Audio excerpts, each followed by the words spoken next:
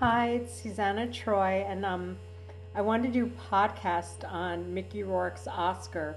Well, let's call it Sean Penn's Oscar for Best Actor.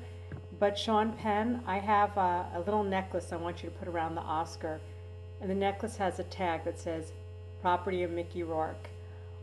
Why would I care? Why did so many people care, and so many people write me because of my YouTubes on Mickey Rourke? Because he came from what I can only say like plunging or falling into the abyss or his own personal ground zero. And I think so many people relate to that, especially here in New York City. We had a tsunami of community crushing development, and then after that came a tsunami of an economic meltdown. And there's so many people that are down and out or worried, very much worried.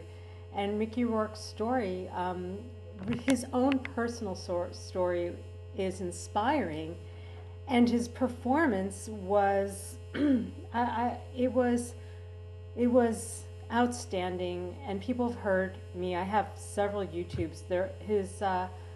His performance was naked. It was as if he took a soul and wore it on the outside of his skin. It was so passionate, and it was incredibly powerful, yet so sensitive and very moving.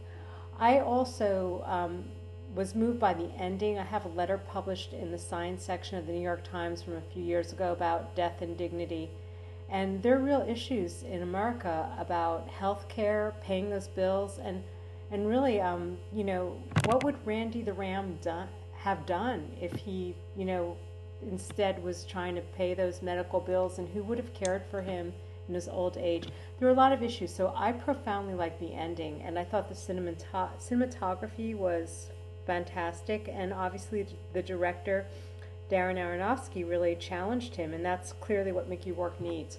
When I see homeless people on the street, or people, that are just barely getting by, I look at some of their artwork, I listen to their music, I see incredible talent sometimes in New York City. It's pretty powerful.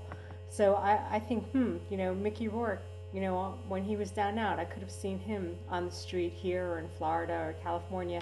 And now there he is, front row. Well, he was in the front row of the Oscars, but sadly it was telling that they had shoved him off to a wing. And it was obvious when they put Sean Penn front and center, and he kind of sat there like it was his throne. It was clear where the Oscars were going to go, but basically that Oscar, it may be in the possession of Sean Penn, but it has Mickey Rourke's name all over it. Thanks for listening, and I learned how to podcast when I got my first Apple computer last year at age 46.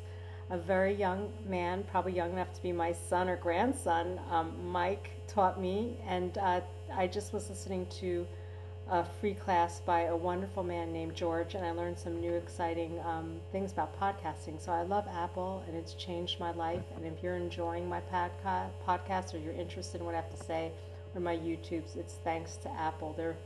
They're radical. Apple sells you a computer, and then what makes Apple computers radical is they actually will joyfully and happily teach you how to use. I'm learning how to use a computer.